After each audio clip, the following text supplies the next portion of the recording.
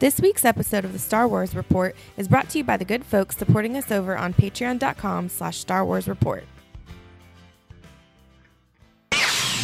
Let's do the show, folks! Come. And who might you be? It's the Star Wars Report! Star Wars Report! Woo! Star Wars Report! The place for Star Wars news, features, interviews, and more. Then we can do something epic. Good morning, good afternoon, good evening. Please delete as appropriate. The Force, it's calling to you. Just let it in.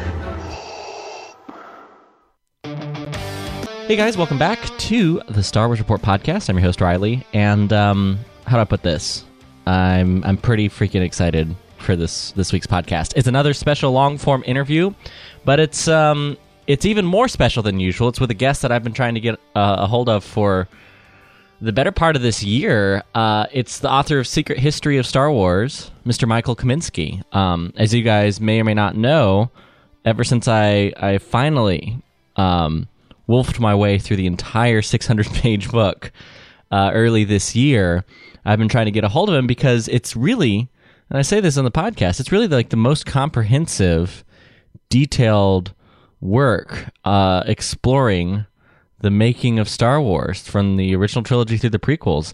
And in some ways, the prequels is the most underappreciated part because it's really interesting to see this in-depth third-party research that's not coming from Lucasfilm, which is where all the behind-the-scenes stuff we've known for years, but looking beyond and deeper than what we've gotten. And so we talk all about the book, George Lucas's evolution with the scripts of the original trilogy, all the way up through the prequels and the sequel trilogy. So I won't, without any further ado, I'll just jump straight into the interview. Mr. Michael Kaminsky. You're listening to the Star Wars Report. It's against my programming to impersonate a deity. All right, ladies and gentlemen, we've got him on. I'm so excited to be having as a guest for the first time here on the Star Wars Report podcast, the author of The Secret History of Star Wars. It's Mr. Michael Kaminsky. How's it going, man? Not bad. How are you doing? You know, we were talking just for a second when the call started about how excited I am to talk to you about this book and this project because, and I'll just tell you right here, it's really a work of research and in depth in terms of the Star Wars creative process and George Lucas's story that's unparalleled, that just hadn't been done, hitherto unknown, and it's not frankly it's not well known enough within the Star Wars community. I only this past year had a chance to actually go through the whole book. I listened to the audiobook and loved it so much and wanted to reference it. I ordered the all beautiful 600 pages right here. So, Michael, welcome to the program. It's good to talk to you. Thank you for having me. So I'll just jump right off the bat. What's the genesis of this project? I know that it was a long time kind of passion project of yours, but what was the genesis of you wanting to actually chronicle the full making of the full genesis of Star Wars?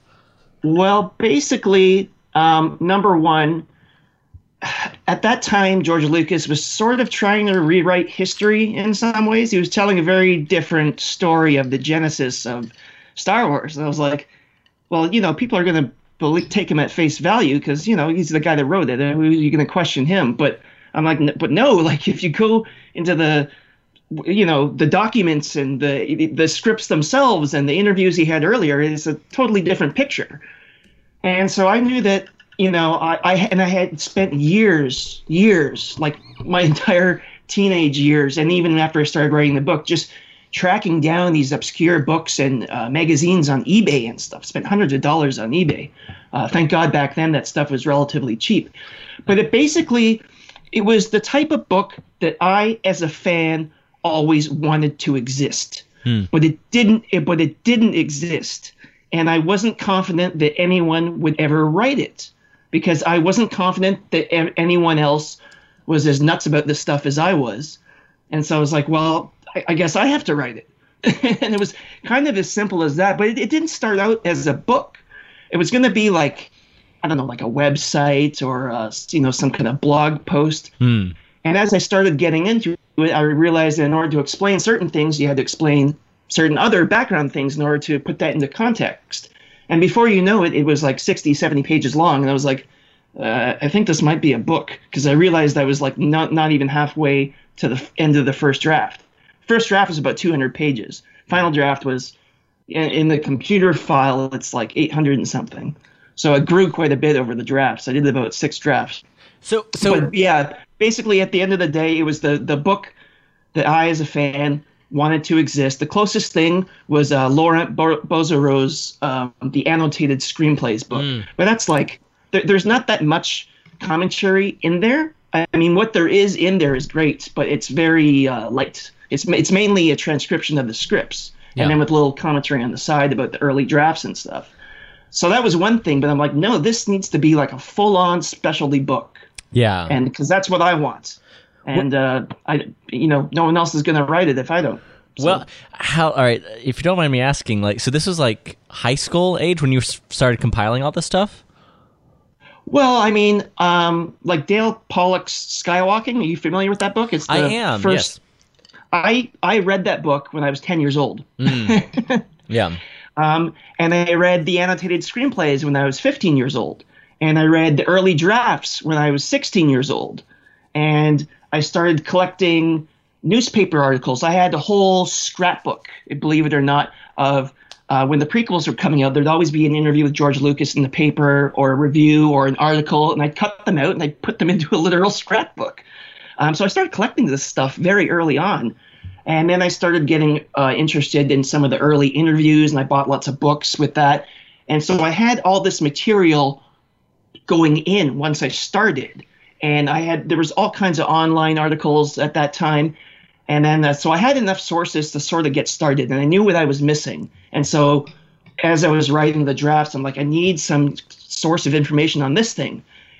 And I would eventually find out where it was. So the problem is that stuff is all out there to find, but how do you know what to look for, right? You have to know what you're looking for in the first place.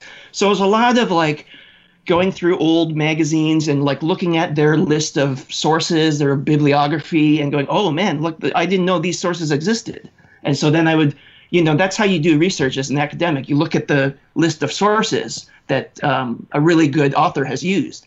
And then you track those sources down and you look at their sources, and you just go down this rabbit hole of finding this really cool, obscure stuff. Now, so because I'm only familiar, and I became familiar with Skywalking. And listen, I've done this podcast for many years, but it's odd that Star Wars has sort of been, certainly in the Disney era, but I would say even in the prequel era, constantly trapped by the starvation for new information, new novels, new movies, new TV shows. There's a whole industry behind Star Wars product as it's come out.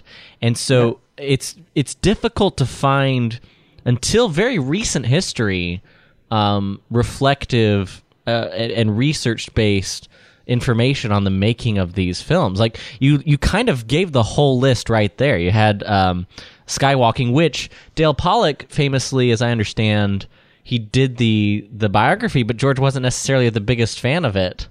And he never did anything like that again. I spoke with him, and George Lucas tried to sue him for defamation. Oh, wow. And he's like, well, everything I wrote is true. None of the quotes are made up. Because he tape recorded everything. He's like, here's the tape recorder. Look, this is you saying this. What are you talking about? He's very sensitive to criticism, and so he didn't like. I think it's a very balanced and very fair book. I don't think it paints him in a negative light at all, other than, it points out some flaws and some negative things. But it's not a publicity piece. Like, come on. Yeah. It's real journalism. And that kind of gets to the core of your book and the way we look at Star Wars in general. The idea of the publicity piece versus is the real raw and tough element of storytelling and how that process works. And I have to, what were some of the central contradictions or mysteries in the making of Star Wars that because it's a very thorough book, but like when you're initially trying to actually wade through all of it, what was the burning desire of the questions that you wanted answers? Well, I already knew the answers. I just had to go about proving it. And the main one was at that time, this was around the time of Revenge of the Sith. It had just come out. And so people are like, oh, that's finally the end of the story's been told. And George Lucas was saying, yeah, it was originally one script that was 300 pages, and it was about the redemption of Darth Vader, and he was the father. And then I had to cut it into 3 pieces, and then I had to make a back. It's like, no, that's not at all what happened.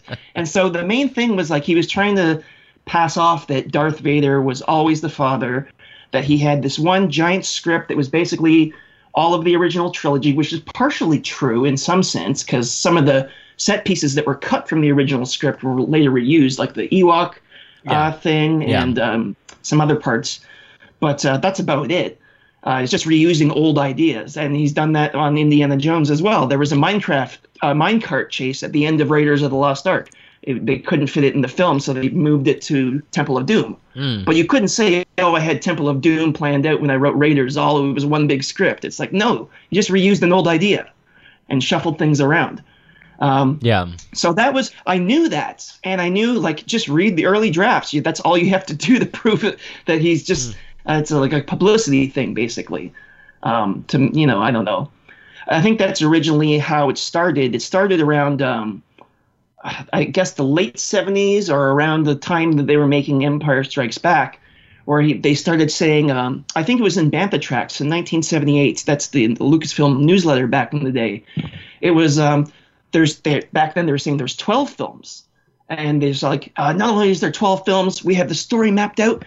Not only do we have the story mapped out, we actually have scripts written for them. We're ready to go. And so it's basically a publicity thing. When the reality was they had no idea. They had plans for 12 films, but the content of that was like they hadn't really, beyond a few vague ideas, they hadn't really thought of anything. Well, for the listeners, and for me, I think walk through the fundamental, because we always have like seen articles, or as fans have talked amongst each other about the 12 episodes versus the 9 episodes versus the 3 versus the 6. What is the actual I guess, in short, evolution that George had after Star Wars becomes the mass success it is in 77? What is that actual evolution? So he had the actors. He had Mark Hamill and Carrie Fisher under contract for 3 films, so he knew for sure he was going to have a trilogy. And then after Star Wars and they actually wrote the sequel to Star Wars. It's called Splinter of the Mind's Eye by Alan Dean Foster. And they turned it into a novel. And the idea was, that's why Han Solo's not in it, because Harrison Ford wasn't under contract. And it was meant to reuse a lot of the props and models and special effects paraphernalia from Star Wars. So there's like a Y-Wing, and a lot of the ideas eventually made their way into Empire Strikes Back and into Indiana Jones, into Raiders of the Lost Ark, because it's all about an archaeological dig, and instead of the Nazis, it's the Empire, and there's the race against time to get this valuable artifact. So it's actually very much like Raiders of the Lost Ark. So that was written before Star Wars was released, and they were going to release it as a novel first, and then adapt it into a screenplay. And then, of course, Star Wars is a huge hit, and so Lucas is like, well, I don't have to make this crappy low-budget thing anymore. I can really expand it into this epic saga. And because he took his inspiration from the serials of the 1930s and 1940s. And the serials of the 1930s and 1940s were always 12 episodes long. It was a staple of them. They were 12 episodes. And that's why he selected, okay, Star Wars is going to be like a modern serial. Let's do 12 episodes. And it was arbitrary. It was just because the serials of the past were 12 episodes. So they had to be, okay, crap, now what kind of plan do we have now? And so if you look at in Jonathan Rinsler's Making of Empire Strikes Back, which unfortunately came out after the book was published, my book was published, so I couldn't use that as a source. There's many, like at one point, the Clone Wars was its own trilogy, and then there was another couple episodes, because they hadn't called Star Wars Episode 4 at that point. So they weren't locked into a certain number. Once he made it Episode 4, that means you could only make 3 prequels. So at that point, he bound himself to a prequel trilogy.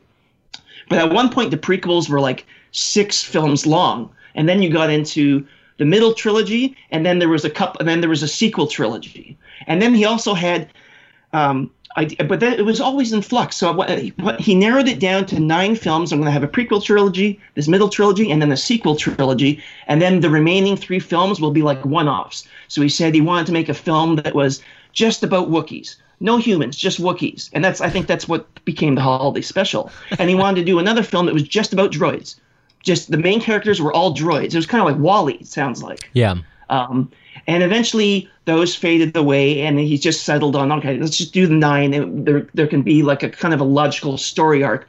Once he made Darth Vader into Luke's father in the second draft of Empire Strikes Back that he wrote himself, that's when that plot point came in, because in the first draft, Luke's Jedi father appears to Luke as a ghost on Dagobah, and he inducts Luke into the Jedi way, and he's like, avenge me. And then in the second draft, he didn't like that draft. George Lucas was unsatisfied with that first draft. So in the second draft, he turns Vader into the father, and he's like, whoa, this totally changes the backstory now. I actually have material for a really dramatic 3-film thing, because at that point, Empire Strikes Back was called Episode 2. So he's like, let's make the original Star Wars Episode 4, and then I can have this great 3-film trilogy about how Luke's father falls to the dark side and betrays his master and blah, blah, blah. That's like really juicy material. Yeah. And then we can make another 3 that follows Luke as a mature Jedi. Okay, there we go, 9 films. And that's why all of a sudden one day they started saying, no, it's 9 films. Oh, and that makes so much sense. And I love the way that you really break down by script and by date, even looking at various interviews and stuff about that process. Because I would say, frankly, that's the most significant change and development in Star Wars that makes it what it is today, is that merger of those 2 characters where the father Skywalker figure becomes Darth Vader. And that's, I think, where you sort of, you're alluding to it earlier, where, for us prequel kids, I remember 2004, 2005, the tragedy of Darth Vader being used. Yeah. He said, oh, that's what it was called. That's like, no, it was called Star Wars. Well, what was it that in George's mind, at least digging through these interviews, that made him expand from what was essentially a sort of Flash Gordon serial adventure to this character drama? Do you, at least as far as you can tell, what was that sort of aha moment of making this sort of a character drama and family epic? It was that moment. So what happened was Lee Brackett, she's a very famous science fiction author, but she was very elderly at the time. Yeah. And George Lucas didn't know it, but she was dying of cancer. And she wrote the first draft, including that scene where, the ghost of Father Skywalker comes and he makes Luke take the oath of the Jedi and inducts him in the ways of the Jedi, him and Yoda. And then they have this ritual where they like salute lightsabers at each other and stuff. And it wasn't that he didn't like that scene. It's just the tone of the draft. It's very much like a bit pulpy, because she was a pulp science fiction writer. Sure. And she died. Right? She submitted the first draft. He's like, oh, I don't really like this that much, but, we can work on it. It's a first draft. First drafts are always kind of rough. And then he called her up to discuss it, and someone else answers the phone, and they're like, yeah, she passed away the other day. And he's like, oh, crap. And he didn't have a writer lined up. He's like, what am I, like, I have a deadline here. So I can narrow it down when this change took place, because he was forced to write the second draft himself. And him and his wife were supposed to take a vacation in, like, either Hawaii or Mexico. It was probably Hawaii, because that's like his traditional vacation spot. Yeah. I think it was over the Easter long weekend or something like that. And while his wife was like, on the beach and stuff, he was in his hotel room writing this thing by hand. So I think it was Easter of 1978.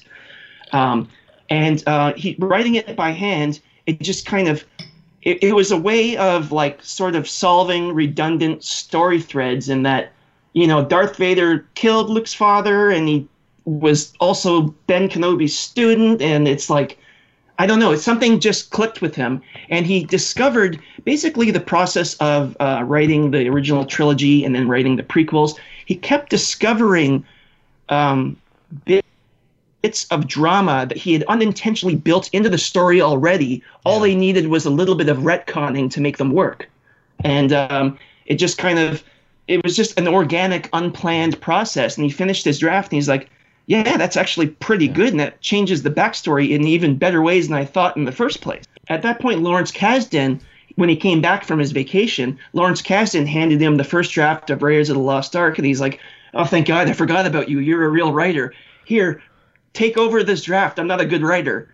And then they slowly expanded it from that very crude second draft that he wrote. So yeah, it's and I think fans can be forgiven, especially of my generation growing up, where when you enter Star Wars now, you have that baggage of what Star Wars is now and what it's become. And if you watch the original film, it's the famous quote of like, Darth Vader, a young pupil of mine, before he turned evil, hunted down and destroyed the Jedi. Like, it makes perfect sense. You're like, well, yeah, that's gotta be it. But it is interesting how he sort of accidentally, and I don't mean that to short circuit his storytelling brilliance, but he has this odd habit of sort of accidentally falling into this fantastic dramatic story. In the film industry, they call those happy accidents. Yeah, that's fair. And it happens all the time. Well, and I think, yeah, we see that, especially with franchises that the way they are now. But you talk a little bit, you sort of compared and contrasted briefly his process with the original trilogy versus the prequels. I kind of wanted to dig into that a little bit more on, like, with whether it's the story conferences that you talk about for Empire versus the prequels, whether it's the other writers and the sort of informal help that he had. Is it a fair characterization that there was some combination of Lucas, whether it's through lack of interest and abandonment, he didn't have his cadre of filmmaking, film school friends helping him out, and also his unwillingness? They had kind of drifted apart and become successful on their own, and they kind of... when you're young, when you're in your 20s and early 30s, you can kind of collaborate with your buddies and work as a group. But then people's careers take them in their own directions, and everyone just kind of drifted apart and did their own thing. Gotcha. Right? Some to success and some to not success. Like John Milius had a successful early career, but then it kind of fizzled out. So not everyone was a success. But they all just became rich and famous in their own way, and just found a new sort of bunch of collaborators. Well, and because I noticed that it just seems that there was a contrast in the way, because George seemed to really struggle with and be frustrated by the process of Empire Strikes Back, the production, the budget, the things running over time. And is this overplayed, like why he sort of retreated to kind of handling everything himself, a la more control freak? Or you think that's a fair criticism of the way he approached the prequels? He's always been a bit of a control freak, but I think back then he kind of was very much aware of his limitations. But he always wanted to have sort of final say. When it came to writing and directing, he would admit that I'm not that good at it. So if someone else can do it, all the better. I can come up with the ideas and sort of steer the ship, and someone else can do what is in his mind the dirty work of writing and directing. As long as he can kind of look over their shoulder and, like sort of the way a producer would, sort of guide the writing process, guide the directing process, but be sort of hands off about it. Just provide support, provide feedback, make sure it's not going off the deep end, basically.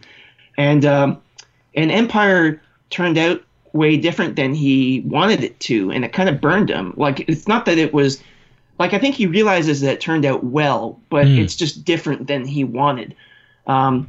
If you look at the prequels, if you compare the first draft of Star Wars from 1974 to Phantom Menace, they're very much cut from the same cloth. So that's kind of, Phantom Menace is sort of what George Lucas was closer to what George Lucas was going for with the first draft of Star Wars. And of course, everyone that read it said, this is terrible. Which is like, if anyone had seen the script to Phantom Menace, like if you had to collaborate, they're like, "No, this doesn't work. There's something in there, but you gotta rewrite it." Well, I gotta ask, what were some of the similarities? It's just very high fantasy, very elaborate, lots of planets, lots of big, huge sets, tons of characters, lots of aliens, and lots of things that would have been impossible. No matter how much money they had in 1977, couldn't have been done. You could have given them $100 million. it's just technically would not have been possible to do a lot of the things. Yeah. Lots of creatures, it's more exotic. It's more like a comic book or like a Edgar Rice Burroughs, John Carter of Mars type of thing. If you're familiar with that. Yeah. That's kind of the vibe I get. And just over the course of getting feedback, it became more and more grounded and more focused on a limited number of characters that were initially very, very stiff. If you read the second draft of Star Wars, it's basically he had reconfigured it into closer to the storyline that we actually got, but the characters are terrible. The dialogue is like embarrassingly bad. But then over the next couple of drafts, getting more feedback, he reworked it, and then the final draft, he had the dialogue was rewritten, not all of it, but probably 30% of it was rewritten by his friends Gloria Katz and Willard Hike. They're married, actually. But they're professional writers, and they're good at writing snappy one-liners and stuff. They wrote American Graffiti. Well, and I know that... So they made the dialogue more believable. And I know they were sort of part of that... There's a bit more subtext as well. Yeah. Sorry, we were working with a little delay here. But yeah, they were part of that original kind of crew that George famously came up with. Yep. I wonder, so as... not only were George's ambitions about this sort of grand saga of stories that he could tell, the 12 episodes mimicking the serials as Star Wars became this huge success, there's I think probably to me the most fascinating part of the book that I haven't encountered, because I'm familiar with J.W. Rinsler's book. I purchased them earlier this year as a part of my ongoing kind of diving more into the behind the scenes of the original trilogy. Those books are fantastic. They are. We had him on the show a few weeks ago and talked a little bit about it, but there was this, and Jonathan Rinsler talked about it too, but there was this sort of dual ambition where the other part of George's development was this his hatred of Hollywood as it was. And his contemporaries kind of seemed to share that sentiment, and he had this grand vision of what would become Skywalker Ranch, and I think that becomes a part of what he wanted Empire and Jedi to be. And I was curious. They were, well, he's got on record actually admitting the main reason we're making Star Wars sequels is to pay for the ranch. That's the main thing. That's my goal. And the Star Wars sequels, not that he was just in it for the money, but he's like, this is going to make that dream a reality, these films, because they're going to be successful. Well, and I know of all the guys who've really researched George through this time period, could you kind of paint that picture a little bit of what he was actually attempting to create and push for? Because now we just kind of look back and kind of see what it was, but I feel like a lot of us don't appreciate this ethereal idea of a Hollywood North, getting out of LA and having true independence with filmmaking. Yeah, so I went to film school, and going to film school, you make a lot of friends, you make a lot of contacts and stuff like that, and they all were like, LA is kind of a scum city, and it's all phony Hollywood, and they just didn't like the vibe, and so they created American Zoetrope initially. They tried to do this experiment, which is sort of like a filmmakers club, basically, where they rented it was almost like a warehouse that they converted into an office somewhere in the LA region. And there was a bunch of filmmakers could drop in and hang. One time they'd have all these parties. Like one time Akira Kurosawa dropped by. There'd be who's the guy that did the Campbell's Soup artwork? Andy. What's his name? Oh, I don't know. I'm blanking on it, but I know who you're talking about. Anyway, they'd have all these hippies and artists, and they'd have all these wild parties, and they'd get together and they'd collaborate and they'd make movies together, and they had their own equipment as well. And so the first film they made was THX 1138. That was their premiere. Here we go. This is what we're all about. And everyone was like, what the hell is this? No one understood it. And they had a deal with, I think, Warner Brothers. Yeah, it must have been Warner Brothers to do 6 or 8 films or something like that, one of which was Apocalypse Now. And after the screening of THX, they canceled the deal. And and so that was the first attempt, but it fell apart, and partially because of George Lucas's fault. But it's really because the executives that they made a deal with, all they knew was Easy Rider was the biggest hit of all time, the most profitable movie in history at that point. Yeah. And they were like, don't understand what these young people are doing. All we know is if you leave them alone, it makes money. And then they saw THX and they're like, I think maybe we were wrong about this. And so they canceled the deal. And George decided he was going to move to the San Francisco area, and he was able to convince some of his close friends to come up there. And they were, with the profits of American Graffiti, they were able to buy a second house that they used as an office. George lived around the corner, and they called it Park House because it was on a street called Parkway, I think. I actually found the house on Google Maps. It's still there. But it was basically like an old, huge, like almost Victorian style house. And so Matthew Robbins had an office there. Walter Murch had an office there. And other friends would drop by and stuff, and they would write. And the whole point was, and George would go there and write.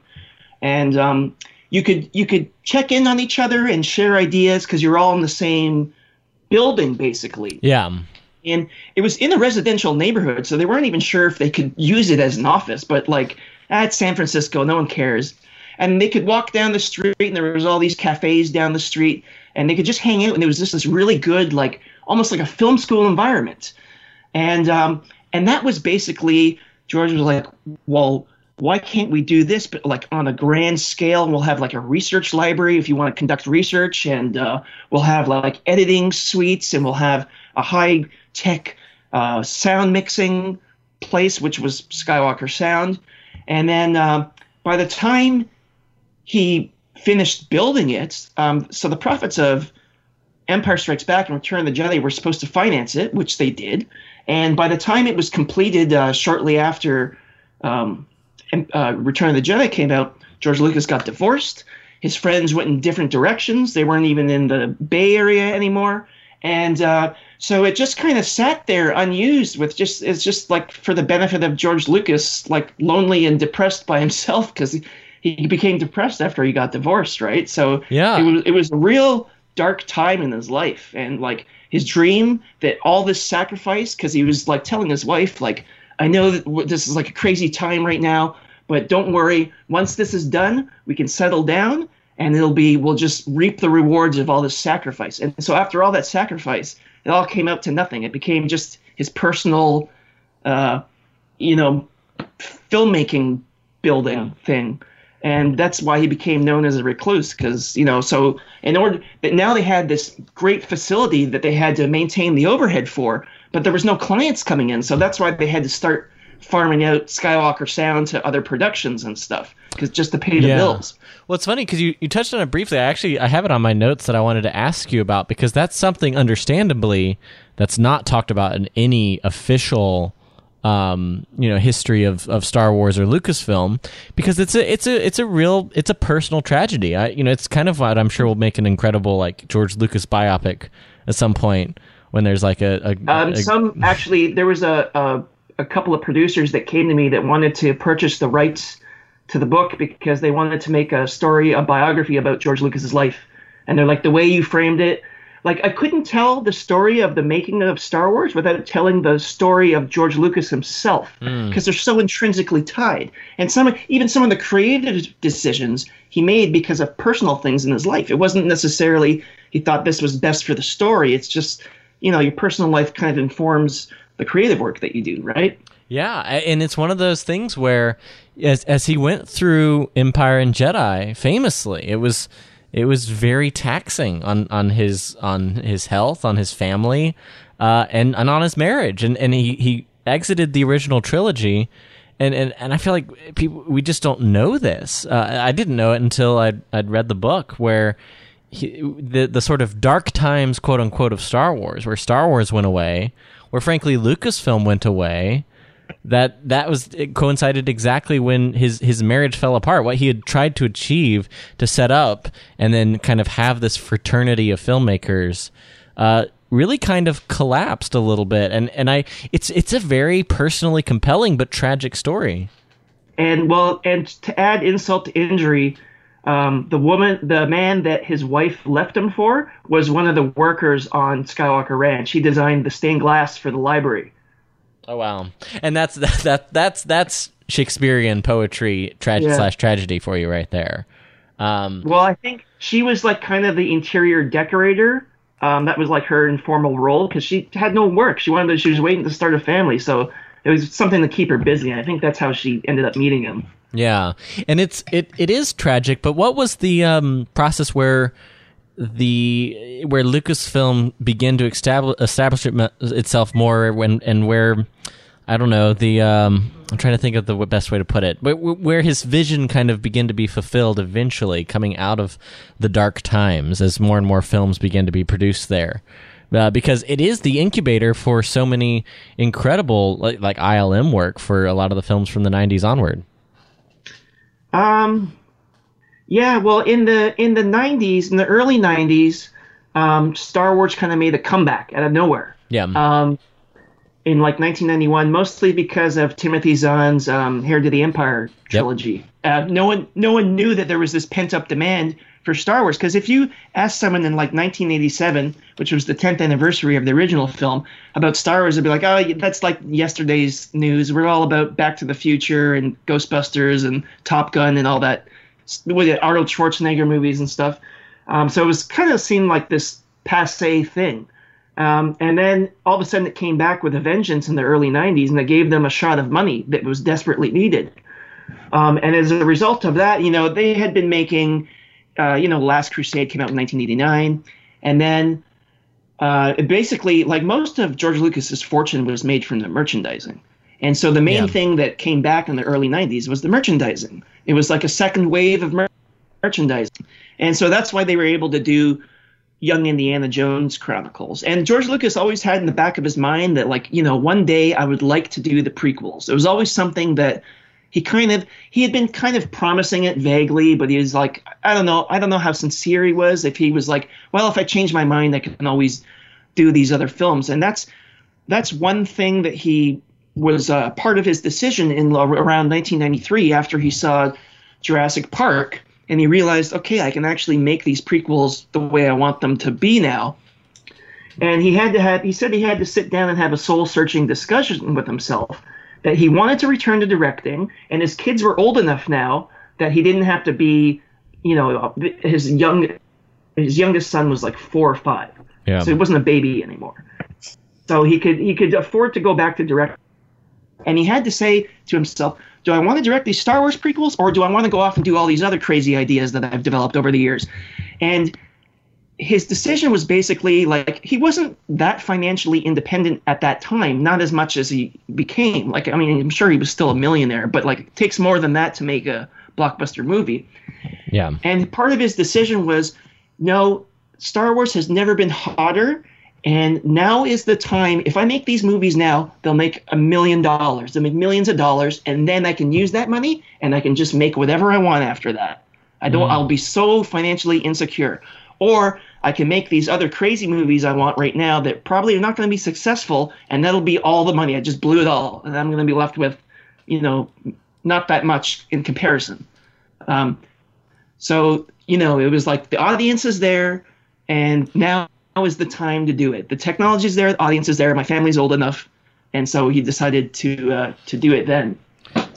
But it was mainly the merchandise that sort of kicked things up. And also LucasArts as well had a really big, strong early 90s run. Yeah, that's true. That's true. We were just talking off air before the show about Knights of the Old Republic. I know that was a little bit later, but whether it was Shadows of the Empire and that whole publishing initiative. There was like X-Wing, TIE Fighter, X-Wing versus TIE Fighter. There was all those LucasArts adventure games, like The Dig and Full Throttle. There were some early ones from the early 90s that I'm forgetting. Maniac Mansion, I think, was another one. And they were so desperate for money in the late 80s that they sold their computer division off to Steve Jobs, and it became Pixar. That's how desperate they were for money. They sold Pixar, essentially. Yeah, it does, like, that financial reality probably, it had to play a role in him kickstarting the production. Yeah. Well, because he knew it was from a business perspective, it was the smart thing to do. And the whole thing was, he kept saying, I'm only making these movies so I can make these experimental movies. And then once he finished the trilogy, he just made more Star Wars and more Indiana Jones. So you're just full of hot air, it seems, because he was saying that after American Graffiti came out, it was a very big commercial hit. He goes, now I'm going to make these crazy experimental films. Because That's what he's been saying for years. He's very uncomfortable with being associated with mainstream success because he wants to be considered an artistic experimental filmmaker. So Graffiti comes out. He's like, I'm going to make films more like THX, experimental weird films. But instead he made Star Wars, which you could say in some ways was experimental, but it's also very mainstream. And after that came out, he's like, well, I'm going to go back to my filmmaking roots and make experimental films. And then he said the same thing after Return of the Jedi came out. But he never did. And then he said the same thing during the prequels, and he never did. He just made the Clone Wars cartoon series, and he made Indiana Jones and the Crystal Skull. And then he sold it all to Disney. Well, it is funny because and now he's saying that currently is like, I'm going to make my experimental films. Oh, he's never going to make another movie ever again. He's done. Yeah, you think so? Yeah, he's done. Yeah, he might produce things, like he'll attach his name and give him some money, but he'll never direct anything ever again. Yeah, it's like, it's that museum, damn museum. He's like 75 or 80. He's too old. Yeah. If he was 55, I'd say yes. He's gonna do something. He'll do at least one. Is it a tragedy? It's weird. It's the strangest guy. Like each time, it seems like he sort of hit the height of success, started Skywalker Ranch, like we talked about, and then the sort of personal tragedy. It blacked out what may have been years of his most creative. If he launched straight into the more Star Wars movies, but just had other directors and they were all producing them at Skywalker Ranch, and even as late as before the Disney purchase, I remember him looking to expand property to do 7, 8, 9 himself. That was something he considered right before selling to Disney. Yeah, they moved the head of Lucasfilm to, was it the Presidio? Is that what it's called? It was a new facility. Yeah. They outgrew their old headquarters, basically. Yeah. But yet that decade was lost, and then of course through financial necessity and creative drive as well. Personal. It wasn't like he was doing it just for the money. He wanted Sure. to tell the story, but the money was the deciding factor. Yeah, and it makes sense when you say it that way. And then he has this sort of parting of ways with. Well, he parts with, and I guess we'll kind of fast forward to today. Well, actually, no, I have to. All right, sorry. Before I jump into the sort of transition as he leaves, Star Wars permanently, and we've now been, now 5 years post Disney films. But I have to ask you about Revenge of the Sith. So the whole tragedy of Darth Vader, even by the time he was writing the script for Revenge of the Sith, that wasn't, as I was reading the book, I found it fascinating that wasn't really fully solid on exactly how he was going to determine the fall of Anakin Skywalker. Well, basically, actually, just jump back to your other point, because I have just one thing to add. Oh, yeah. About how George Lucas, he could have made all these really creative things, but he never did because he got trapped by Star Wars. I think Francis Coppola had a really good quote. I'm paraphrasing it. Yeah. But he said something like, Star Wars robbed filmmaking of one of the greatest experimental filmmakers that never was, or something like that. Yeah. I mean, it's hard to say it's not true, yeah. Going back to your point, the tragedy of Darth Vader. So the original conception of how Anakin would fall to the dark side was sort of like, in the original trilogy, it was almost like it was like a drug. Like once you had tasted it, you would be tempted by it, and you'd go back to it over and over, and then you'd slowly lose your way and be corrupted by it. Once you go down that dark path, was like the Emperor was so corrupted that it had even corrupted his flesh. Like that was sort of the idea behind why the Emperor is like this withered old wizard guy. It's because he was so powerful that with the dark side that had like destroyed his body.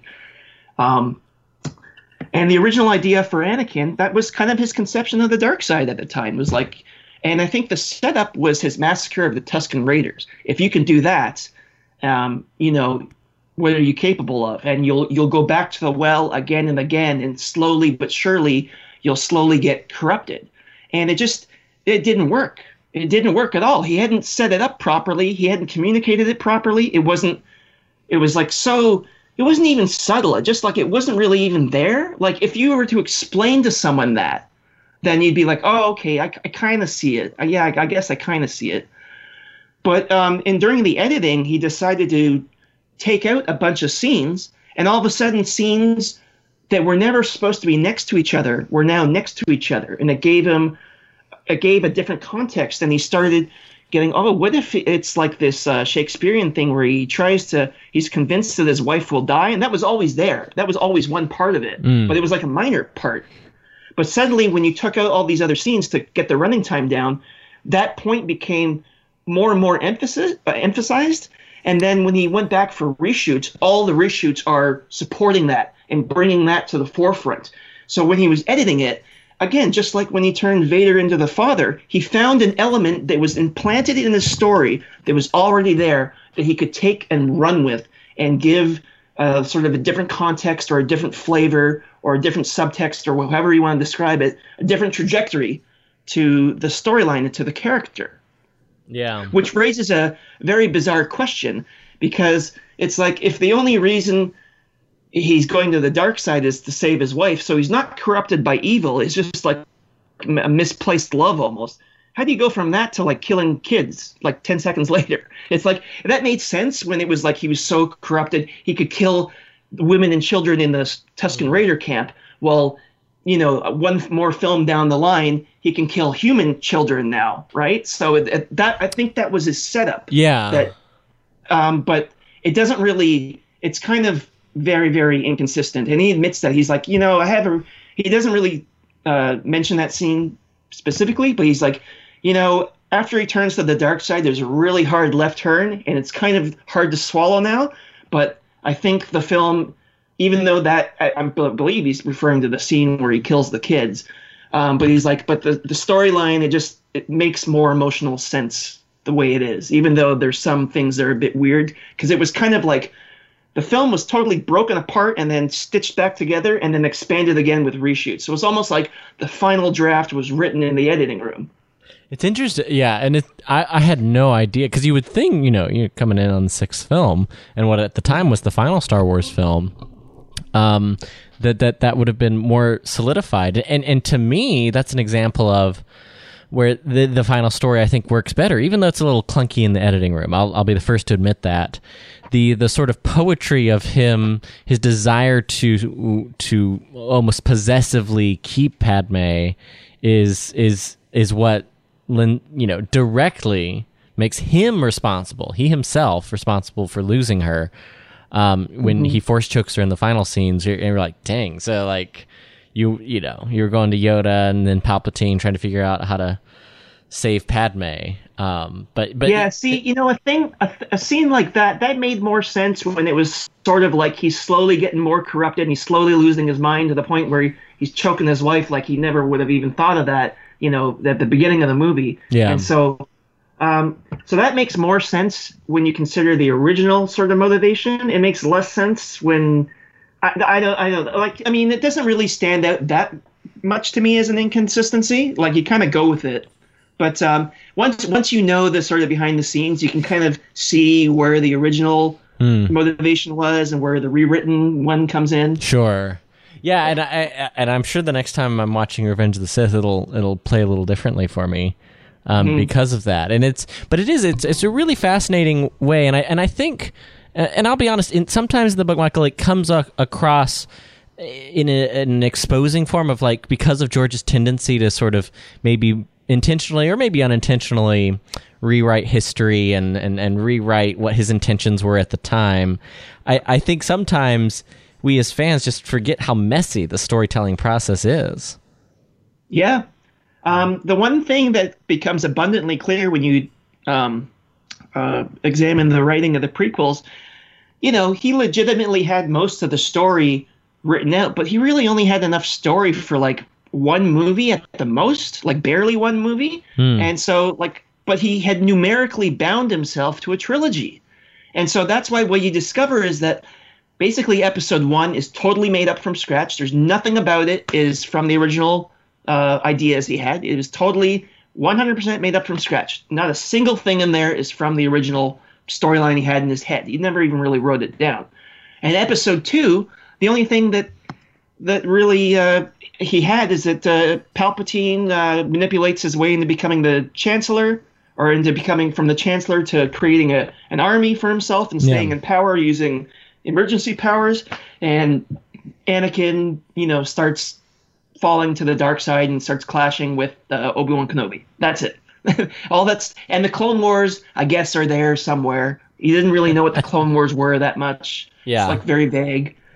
And that's about it. So he kind of just made it all up as he went. I think he kind of assumed that the story would kind of write itself, because he's like, yeah, I've had this story in my head for, 25 years or whatever.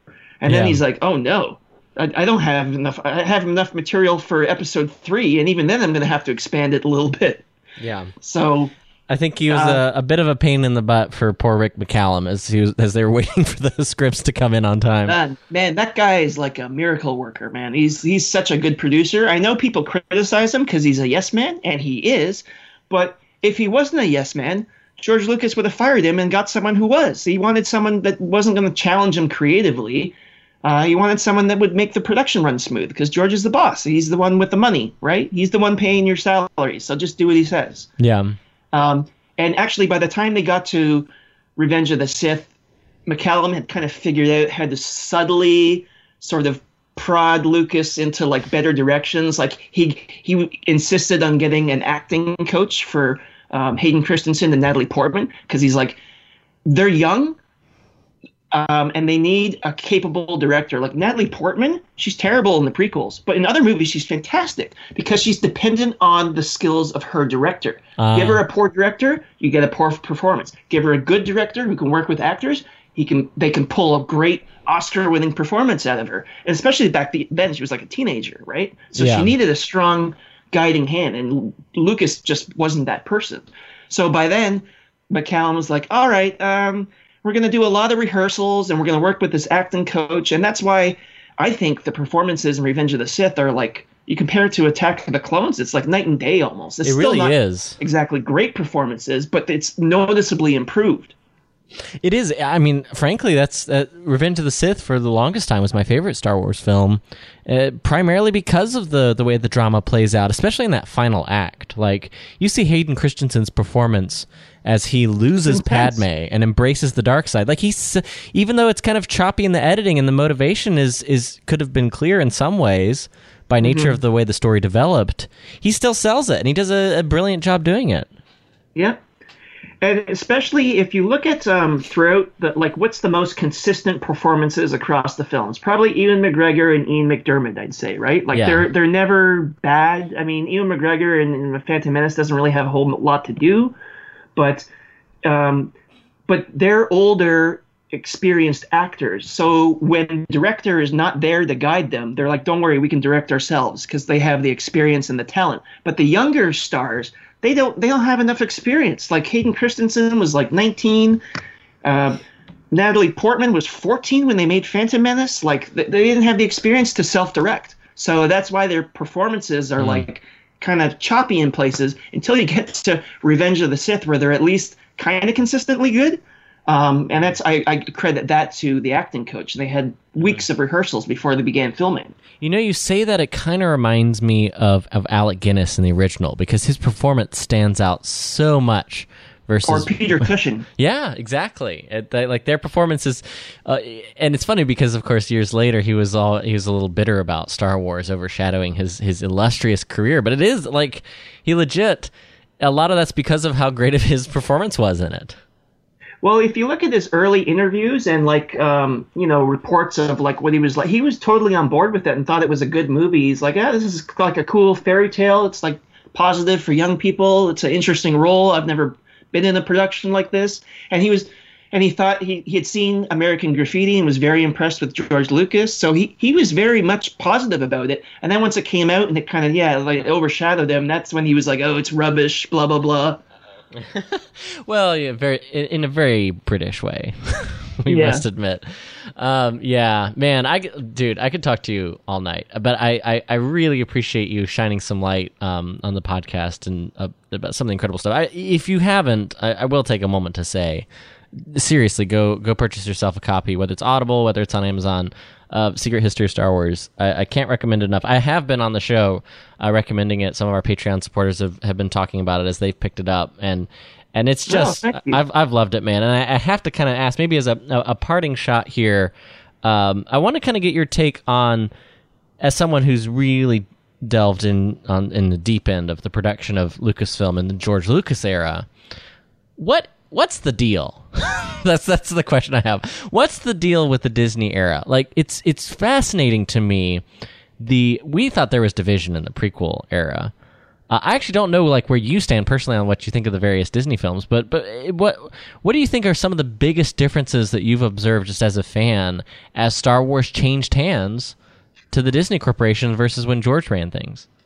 Well, one could argue that they didn't have a long-term plan, they're making it up as they go. But at the same time, all the George Lucas Star Wars films, the original trilogy and the prequel trilogy, they were all made up as they went too, and any plan they made proved to be temporary because it was always changing. Yeah.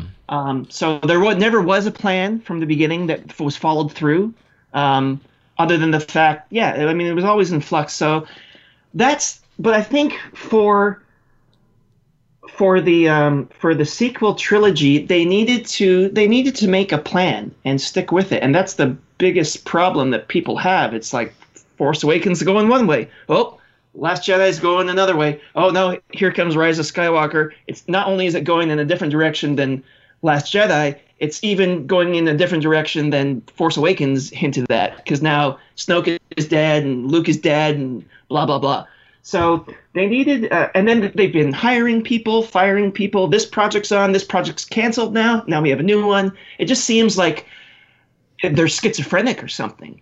And I don't blame Kathleen Kennedy for that, because I think a lot of those decisions are coming from the top above her, from people higher up than her, like whoever's running Disney. Yeah. And they're saying, no, we need this, we need diversity. And I think she's like on board for a lot of that.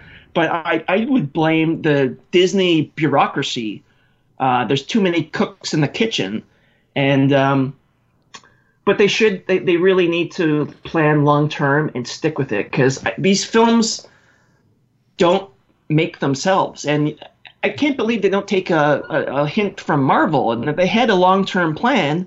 And yeah, I'm sure the individual films, they sort of made up some things, but they sort of knew where they were going in the end. They knew it would end in Infinity War and Endgame. Yeah. And they knew how to get there. So they say like, oh, how do you write a good mystery novel? Well, you write the ending and then you trace backwards, right? So you can, so you know where you're going. And I think that's the biggest flaw that they have, because you know what, like the one-offs, like Rogue One was good, I liked it. Solo, I was preparing to hate it, and then I was like, oh, it's actually pretty decent. I thought it was like a fun kind of small-scale Star Wars film. I would like more of that. It's aged well. Yeah, it's a fun watch on Disney Plus. Even though it made no money, no one went to see it, I was like, wow, I was expecting a train wreck, and it was like pretty decent. Yeah. It's kind of funny. Would you say it's fair to say that Star Wars has in some ways fallen victim to the very elements of big Hollywood productions that George Lucas hated so much in the beginning? Yeah, in some ways, like it's part of the biggest movie corporation in the world. You know, yeah, you could say that, but at the same time, like the merchandising machine of Star Wars has been there from the beginning. It's always been about making money, making toys, selling toys. What else can we sell them? Comic books, novels, stickers, underoos, shampoo. Put Star Wars name on everything. That's all. I mean, if you accuse Disney of selling out and selling Star Wars, well, look at the holiday special. Look at the million cartoons. Like the Ewok cartoon sucks. Yeah. I don't know if you've ever seen it. There's a lot of junk Star Wars products that they were just putting out there as a shill. Right? So that's always been part of it. You can't say, oh, George Lucas had integrity, and then he's like altering the films and saying, no, I was intended for Han to shoot for second, or it's like George Lucas ruined Star Wars before Disney did. It's just like, I mean, people have been complaining about so-and-so ruining Star Wars since Return of the Jedi. Well, I mean, yeah. And listen, as a longtime Star Wars apologist and a kid of the prequel generation, I'm the one who, like, you know what? I kind of like everything George did, but I sort of see all of the flaws, especially the prequels, when you look at George Lucas kind of striking out on his own and you know, writing the scripts himself. Like, you see those flaws there, but there's still, to me, a magic in those films. And frankly, I think there's some magic in some of the Disney era films. I love pretty much most of the Disney films. They each have their flaws. Certainly, I really the prequels like do. The Last Jedi, and I know a lot of people are like, "Oh, I immediately discount everything you said before that." And now, like, everything you said in the interview so far. Yeah, no, but you know what? There's only two great Star Wars films: A New Hope and Empire Strikes Back. They're great. Everything else is either good or average. You know, Return of the Jedi, yeah, it's good. It's not great. Phantom Menace, I have a lot of nostalgia for Phantom Menace. I think it's a great whimsical kids film. Yeah. But it's got major flaws. It's not great. It's either average or good. And the only film I'd say that is bad is Attack of the Clones. I really don't think much of that, even though I liked it more than Phantom Menace upon first viewing. But like, if you were to like map it on like a bell curve, it makes sense. At one end, you got the two great films, and then at the other hand, you have, like, you know, people would argue that Phantom Menace and Attack of the Clones are like the bad ones, and then everything else is kind of in the middle. They're kind of like good, but they have flaws. Yeah. And so, like, that makes sense. Like, if you have a franchise with, like, what is it, 10 films now or something like that? Yeah. More than that, 11. I mean, 12 if you count the Clone Wars movie. Sorry, please, let's throw the whole bell curve off if we do that. Sorry, I had to go there. Yeah, I don't know what the hell that was about. That was just like, I was like, listen, this is so bad. I mean, granted, it was just episodes of a TV show that they stitched together. But even if it was a TV show, I'm like, this is a bad TV show. And I love the Clone Wars. It became a great show. Oh, sure, yeah. Well, it's funny, Clone Wars, as a brief aside, Clone Wars kind of became, I think, George's Trojan horse to make all the weird stuff that he wanted to make. Because there's some great episodes. There's some freaking weird episodes of the Clone Wars. Mm-hmm. Well, like, not to harp on George Lucas, but he was very involved with the Clone Wars movie, and part of his vision for it was he wanted it to be. Are you familiar with Thunderbirds, the marionette show where they fly rocket ships? Just by what it is culturally, I've never seen it. Okay, so it's basically they're marionette puppets, and it's like they're like part of some Space Force type thing, and it's marionettes, so they move around very janky, right? And he wanted Clone Wars to be like a 3D version of Thunderbirds, and that's why if you watch the animation in that movie.